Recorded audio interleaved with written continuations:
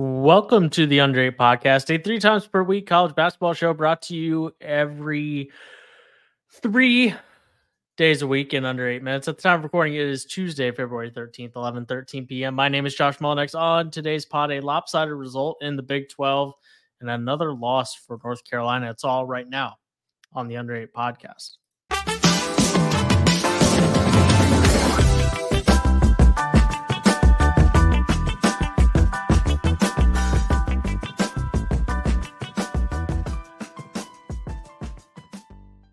Oh, Josh Shoring is here with me. Kansas 50, Texas Tech 79. That's about as lopsided as you're ever going to see a Big 12 game that involves the Kansas Jayhawks, and especially a Kansas Jayhawks team that is ranked top 10 in the AP poll. Jayhawks 17 of 52 from the field. That's KJ Adams and Hunter Dickinson combining to go 3 of 22 from the field. That's probably not going to get it done. And a very lopsided victory, 29-point win for Grant McCaslin's Red Raiders. Certainly not going to get it done when Darren Williams is literally perfect. 12 of 12 from the field, 2 of 2 from the from the free throw line. Sure. That seems like that would be an issue as well, for sure. Yeah. And Texas Tech starting to get a little bit healthier. But even when Williams started this game, I wanted to give him a shout out because he's been one of the guys who's really had to step up and carry a bigger load with them being shorthanded and having to kind of readjust all of this on the fly. And yeah, he was, you literally can't have a better game. He didn't miss. And you mentioned the two bigs. Yeah. 3 of 22. When Kevin McCullar's not playing and they do that, basically in the Big 12, you're just not winning because especially on the road, because all of these teams are just too good. And then Bill Self gets himself tossed for the first time in his Kansas career. Which is impressive, by the way. He's been there a long time. I was stunned when I saw that. And he's not exactly, he's not a hothead, but if you ask me to list off the coolest cucumbers in college basketball on the sidelines, I'm not sure I would get to Bill Self very fast. I guess if I thought about it a little longer, it's not like Bill Self has outbursts. That's just not what I think about him as. And so I was surprised that was the very first one. Yeah, it's kind of like Kansas, right? He does a good job of not letting it snowball because he gets technicals for sure, but it's never the double technical. Right. You never really feel like he's in danger of actually getting the second one. And yeah, that happened pretty fast. This is my fun fact for the day. So Kansas is now 7-5 in conference. We can sit here and say the exact same things about how they can't win on the road. We've talked about that before. Obviously, this was a train wreck. They haven't lost more than 6 conference games in the Big 12 era. That's impressive. They're at 5 already. 7-5. Yeah. Which is a testament to just how good they've been. But it's always 4, 5, 6 losses at the very worst, right? This is probably the first time I can remember where you just don't have confidence in their ability to consistently win games. Absolutely, you're confident they're going to win at home. And you're just as confident they're going to lose to good teams on the road. Yeah. The thing that's really surprising, because you can go back and whether it's, the 2020-21 team, that was the team that had Marcus Garrett was probably the most important player on that team. Ochai Agbaji maybe, but it was the year before the team that won the national championship. And I think for the most part that season, people were, because that was a year removed from the final Devon Dotson year, and what's different about this year is that, this was the number 1 team in the country. And they are supposedly so loaded with talent. Supposedly is probably too harsh because they are loaded with talent. It just hasn't clicked. And then you have McCullar in and out of the lineup. And that, of course, doesn't help because that's probably the most important player on your team. And that's the most important 4 players in the country. Right. Because you don't have somebody to replace any of them. Yeah. They all have to be great every single night for Kansas to be a top 10 team in the country. It's really quite impressive that they've stuck around in the top 7 of the AP poll for as long as they have. Like, every time I look up, I'm like, wow, Kansas is still 4th. Right. Kansas is still 3rd. Kansas is still 5th. They're 6th this week. After that performance, I know the AP voters will just take a look at the box scores and be like, whoa, let's put them, let's drop them handsomely. But I mean, even if they beat if they beat Oklahoma on the road, then, probably it won't be all that different from where they are now, which is 6th. But there have been a couple times this year where I was like, man, that's really, we're still with, and I felt that way tonight with Oklahoma against Baylor. It's a game we're going to talk about here in a moment. I felt like I've been watching Oklahoma in a semi free fall for the last month, and they're still a top 25 team. It's I guess it's a testament to the Big 12 because you don't lose to a lot of bad teams. Right. And what Kansas did in non-conference as well. Sure. They started from such a good spot that, right, the fact that you win one and lose one every week and beat all these good teams at home and lose on the road, you could. But they're also, they're also 6-5 since January 6th. So right.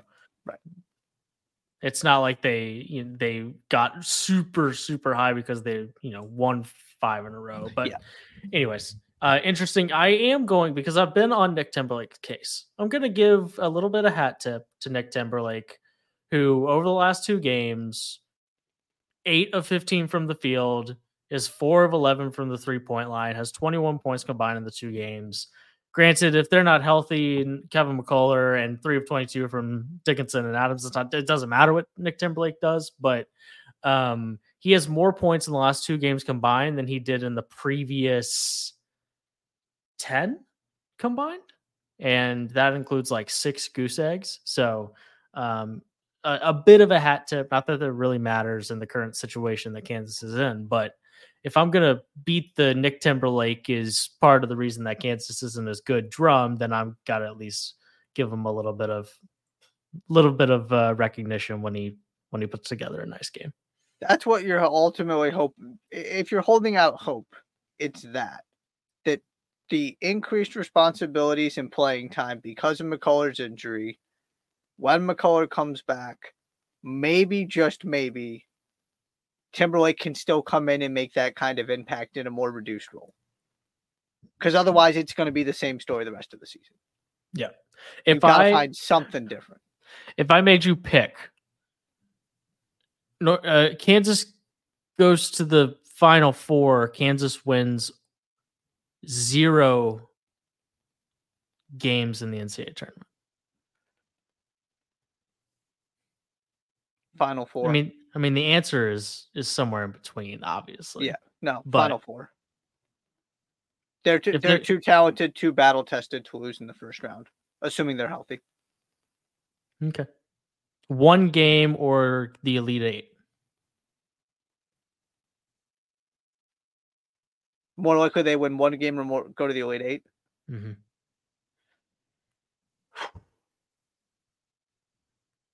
One game. I think you might be right.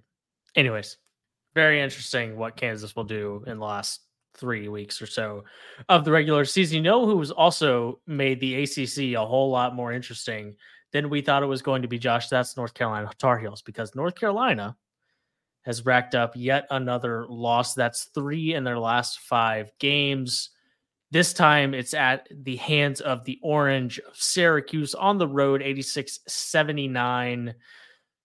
The Orange got all kinds of contributions. Judah Mintz, 25, JJ Starling, 23, and they did it very, very efficiently. It was quite a performance from those 2 guys, and it led the way for the Orange. Yeah. Syracuse had the best 2 players on the floor. Plain and simple. The guards were absolutely fantastic. UNC misses 10 straight shots to start the second half. Then they climb all the way back in, and kind of looks like maybe they're actually going to be okay. And then Syracuse goes on another run. JJ Starling hit a couple threes that were very fortunate, but he made the shots. They were at the end of the shot clock. It's not like he jacked him up unnecessarily. It was just one of those nights where everything was going right for Syracuse. huge win for that program, new era, new coach, to kind of keep themselves around, give themselves some confidence. That's the kind of win you just haven't seen Syracuse get. I believe their last top 10 win was 2019. Man, it's a while right? ago. Nobody at the top of the ACC has been scared of Syracuse. Yeah.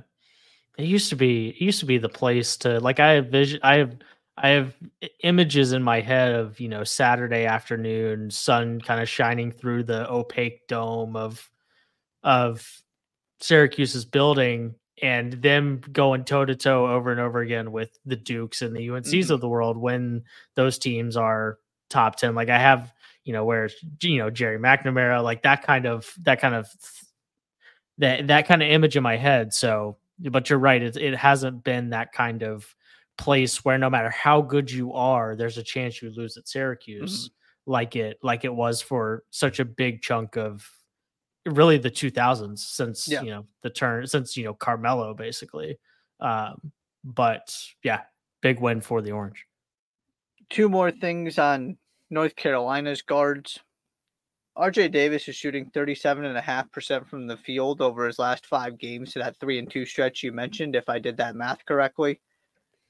I believe it's a 2-3 stretch. Lost at Georgia Tech. Yes. Win against Duke, lost to Clemson. Yes. Win against Miami. 2-3. Yeah. Sorry. I think I did RJ's math right, not the wins. My apologies. Yes, this is third loss in 5 games. Yeah, during that stretch where they've struggled. He's scoring points, but if you look at his box scores the rest of the games, of course he has some games where it's not particularly pretty and he's in the 30s. But then he's got a bunch of games where he shoots 50% and 48%.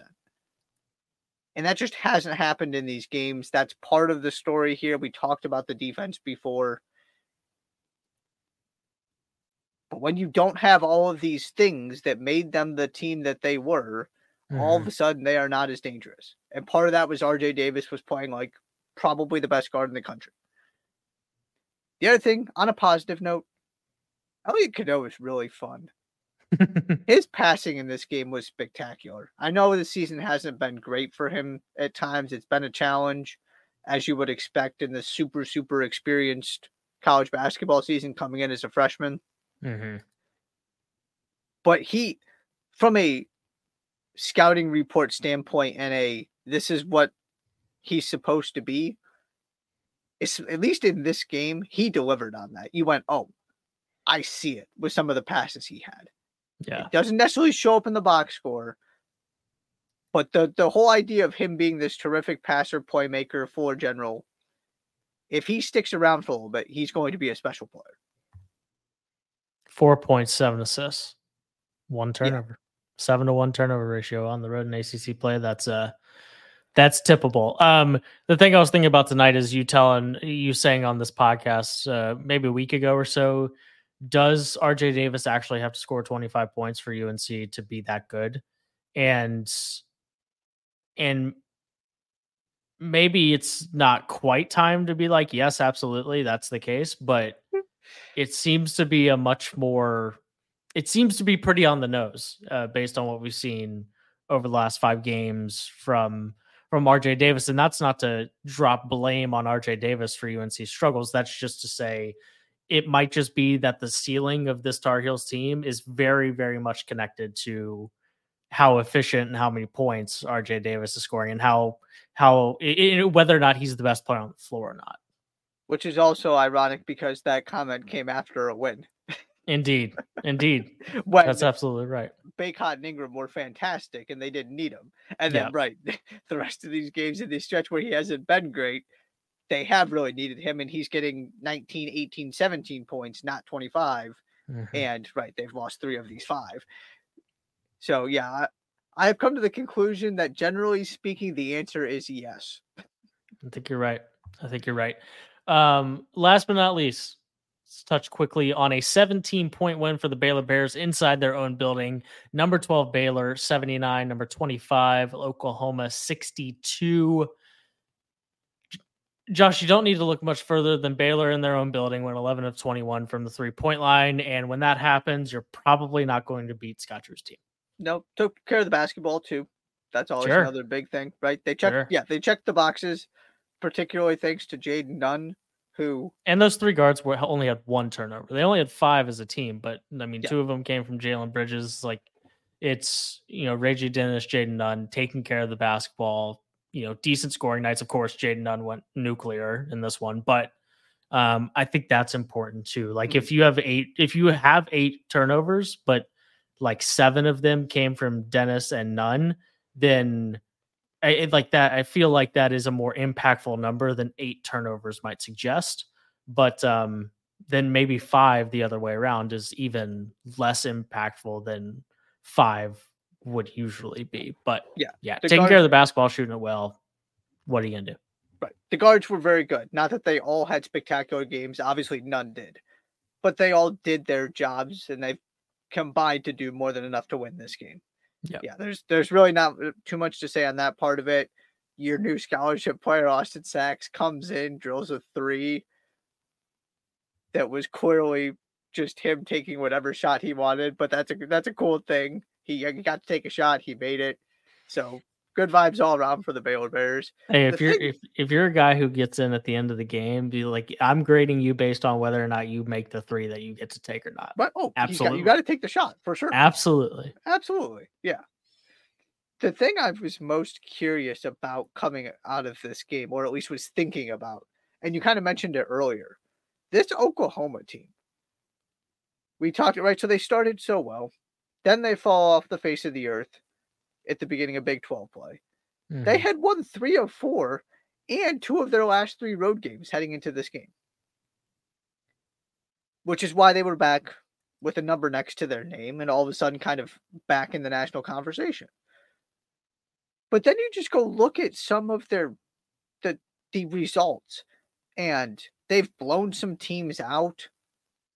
They've gotten destroyed a bunch of times. They do have a couple close losses. But generally speaking, compared to the rest of the Big 12 and how competitive this league is, their games have not been very competitive. Sometimes for better, sometimes for worse. Yeah.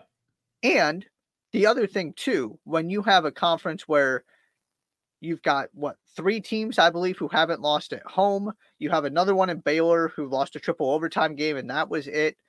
Right? The idea with most of these teams is they win at home, they lose on the road. And the difference is, can you win some of your road games? Oklahoma is just random. They lose games at home, they win games on the road.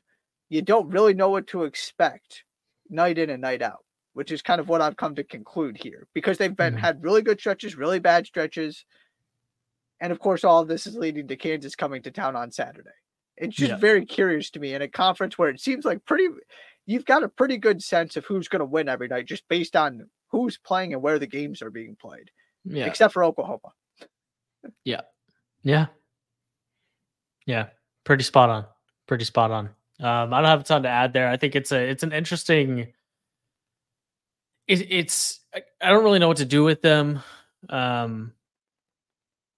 They kind of feel like a team that on Thursday, the NCAA tournament is going to be like a 6 seed playing an 11 seed that is really attractive looking, like an 11 seed that, like, if you told me that Oklahoma is a popular upset pick in the first weekend, then I wouldn't be surprised by that at all. It feels like, kind of to your point, it feels like they could lose on any given night, but at the same time, when I look up and they won, I'm like, okay, I mean, yeah, that's kind of how, like, I'm not really surprised by anything when it comes to Oklahoma. Right.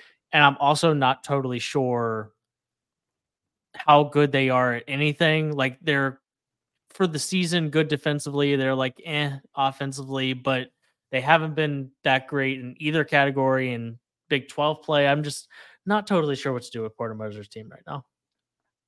I could also absolutely talk myself into get past the first game. You're out of the Big 12. You get to the Sweet 16. Sure. Because they are good. They've won too many games in that conference and too many games this season to not have that kind of baseline level of respect, right? They're a good Big 12 team, like most of the teams in the Big 12. Sure. Yeah, just how good they are and where they stack up against everybody else It's just weird. They just because it's not like they beat. I mean, like they beat Providence in non-conference, and that would have been a Providence team with Bryce Hopkins. But any other games that might have jumped off the page at the time, like USC is now a sub 100 KenPom team. Right. Iowa is fine, but not great, and a team that you would expect Oklahoma to beat on a neutral court. They got to play Arkansas, who they beat, but Arkansas is also a sub 100 KenPom team. So it's kind of, I think, and to no fault of their own, but I don't totally know what their non-conference performance actually means until we get back to the NCAA tournament. And that's not really being pessimistic about Oklahoma. It's just when I look at their team sheets, like, yeah, when they beat USC on November 24th, I bet we thought differently about what that win meant than we do now. Right. Because they did have an impressive stretch of maybe not world beaters, but decent teams that they beat in non-conference. Sure. And then they have performed fine in Big 12 play and won some games and have a signature win against Iowa State and those kind of things. Yeah, it's just weird. That was all I was just thinking about after this game. There is just no rhyme or reason to anything, it seems like. All the way back to Baylor 79, Oklahoma 62. It doesn't really matter who Baylor is playing. If they shoot 52% from the 3-point line on Scott Drew Court, then they're probably going to win the basketball game. Josh, you got anything else from the last couple of days? 3 quick things. Indiana State, all the excitement. The AP Top 25 run was legendary. Yikes. Tough one there. Yeah. Colorado State were looking really, really good at San Diego State until they weren't, and then just collapsed.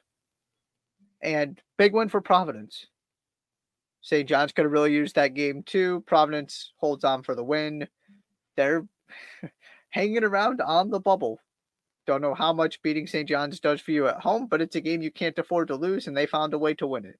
So that was the other one I was keeping my eye on tonight for NCAA tournament bubble purposes. Sure. Absolutely. I think that's all we got for you. We will be back on Thursday. I'm taking a quick look at the schedule. We have a top 15 matchup in the SEC tomorrow night. Sure do. South Carolina versus Auburn. Those are two teams that maybe I'm sold on South Carolina. Definitely not sold on Auburn, but that'll be a very interesting one in the SEC. Kind of a quieter middle of the week here, but whatever happens over the next 48 hours or so, we'll come back to talk about it on Thursday. Oh, Caitlin Clark as well will likely, man, wouldn't that be something if just after averaging 27 points all season that she needed 9 and didn't get it? Is it 8, 9? I think it's 8. Yeah. Okay. We'll likely need to discuss that as well, but that will be on Thursday. That's going to do it for the Under 8 podcast. Tuesday, February 13th. It is 11:36 p.m. Be sure to subscribe to the podcast wherever you listen to your shows. Follow the Under 8 Pod on Twitter. Subscribe on YouTube. Thank you so much for being here. We will see you right back here on Thursday.